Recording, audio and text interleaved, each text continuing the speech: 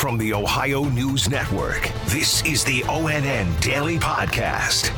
It is Thursday, July 2nd, 2020. For the Ohio News Network, I'm Daniel Barnett. Governor Mike DeWine announced his administration's much-anticipated guidelines to help school districts plan for the beginning of the school year in the fall.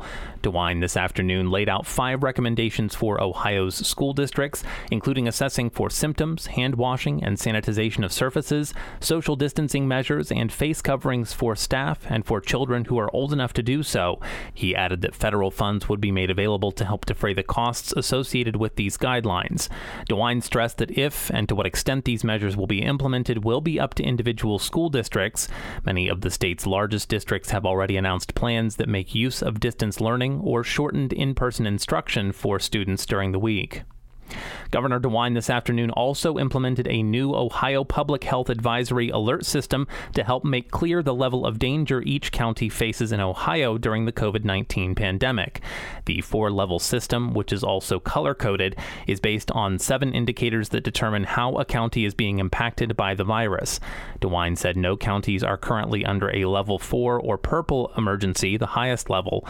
There are currently 7 counties at a level 3 or red emergency: Huron in North Central Ohio, Cuyahoga and Trumbull in Northeast Ohio, Montgomery, Butler, and Hamilton counties in Southwest Ohio, and Franklin County in Central Ohio. In Franklin County, Columbus has joined the list of cities across Ohio that are mandating use of face coverings by people in public places who cannot practice social distancing. The Columbus Dispatch reports Mayor Andrew Ginther announced today that wearing a mask in certain locations and circumstances would become required to stop accelerating the contagion of the coronavirus.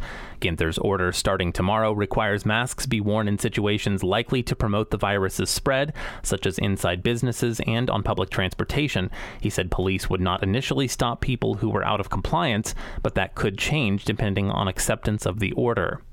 Ginther's move follows similar measures by mayors in Dayton and the Columbus suburb of Bexley. Dayton Mayor Nan Whaley said yesterday that wearing face coverings will be crucial to slowing the spread of the coronavirus in her hard-hit city. I know, including myself, that no one is excited about wearing a mask. I know that wearing a mask is uncomfortable. I know that, unfortunately, wearing a mask has become a political flashpoint. But I also know that masks save lives.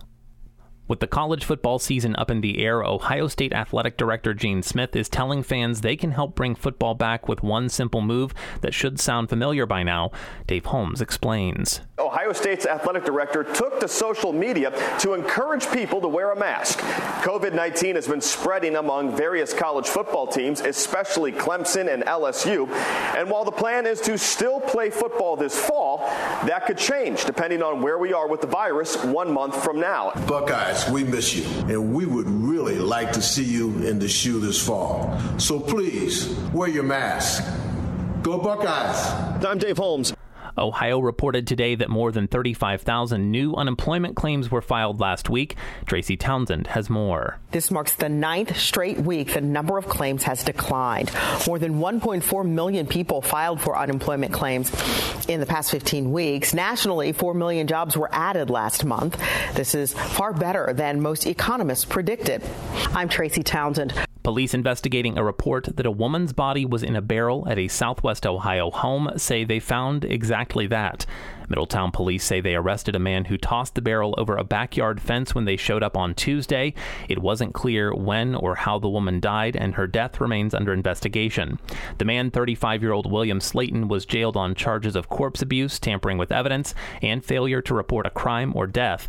Authorities say another person living in the home with Slayton called police after he threatened her in a way that indicated he had harmed someone else. The statue that many people identified with the city of Columbus has been removed. Yolanda Harris talked to 2 residents who watched the Christopher Columbus statue at City Hall be removed yesterday. Mayor Ginther ordered the statue be removed after some city council members said it supported racism and bigotry. As it was being taken down, several people gathered to watch, and that included a woman whose family helped build it and a man who says he supports its removal. The city lost. The city surrendered and didn't even know what was happening. I know know, some of what the negative connotations it meant for us as black people. So mixed emotions. It'll be kept at a secure facility until the Columbus Art Commission decides what to do with it and what will replace it. I'm Yolanda Harris. Personal protective equipment, or PPE, has been hard to come by since the COVID-19 pandemic began, but some Ohio organizations are now getting millions to help fulfill that need. Angela Ann reports. Secretary of Commerce Wilbur Ross visited Youngstown yesterday to announce a $1.4 million grant for the company America Makes, which makes PPE. This funding will help expand production capacity from 240,000 to 400,000 units of PPE per week. $5 million of that will also go to a local job development force to provide financing for small businesses.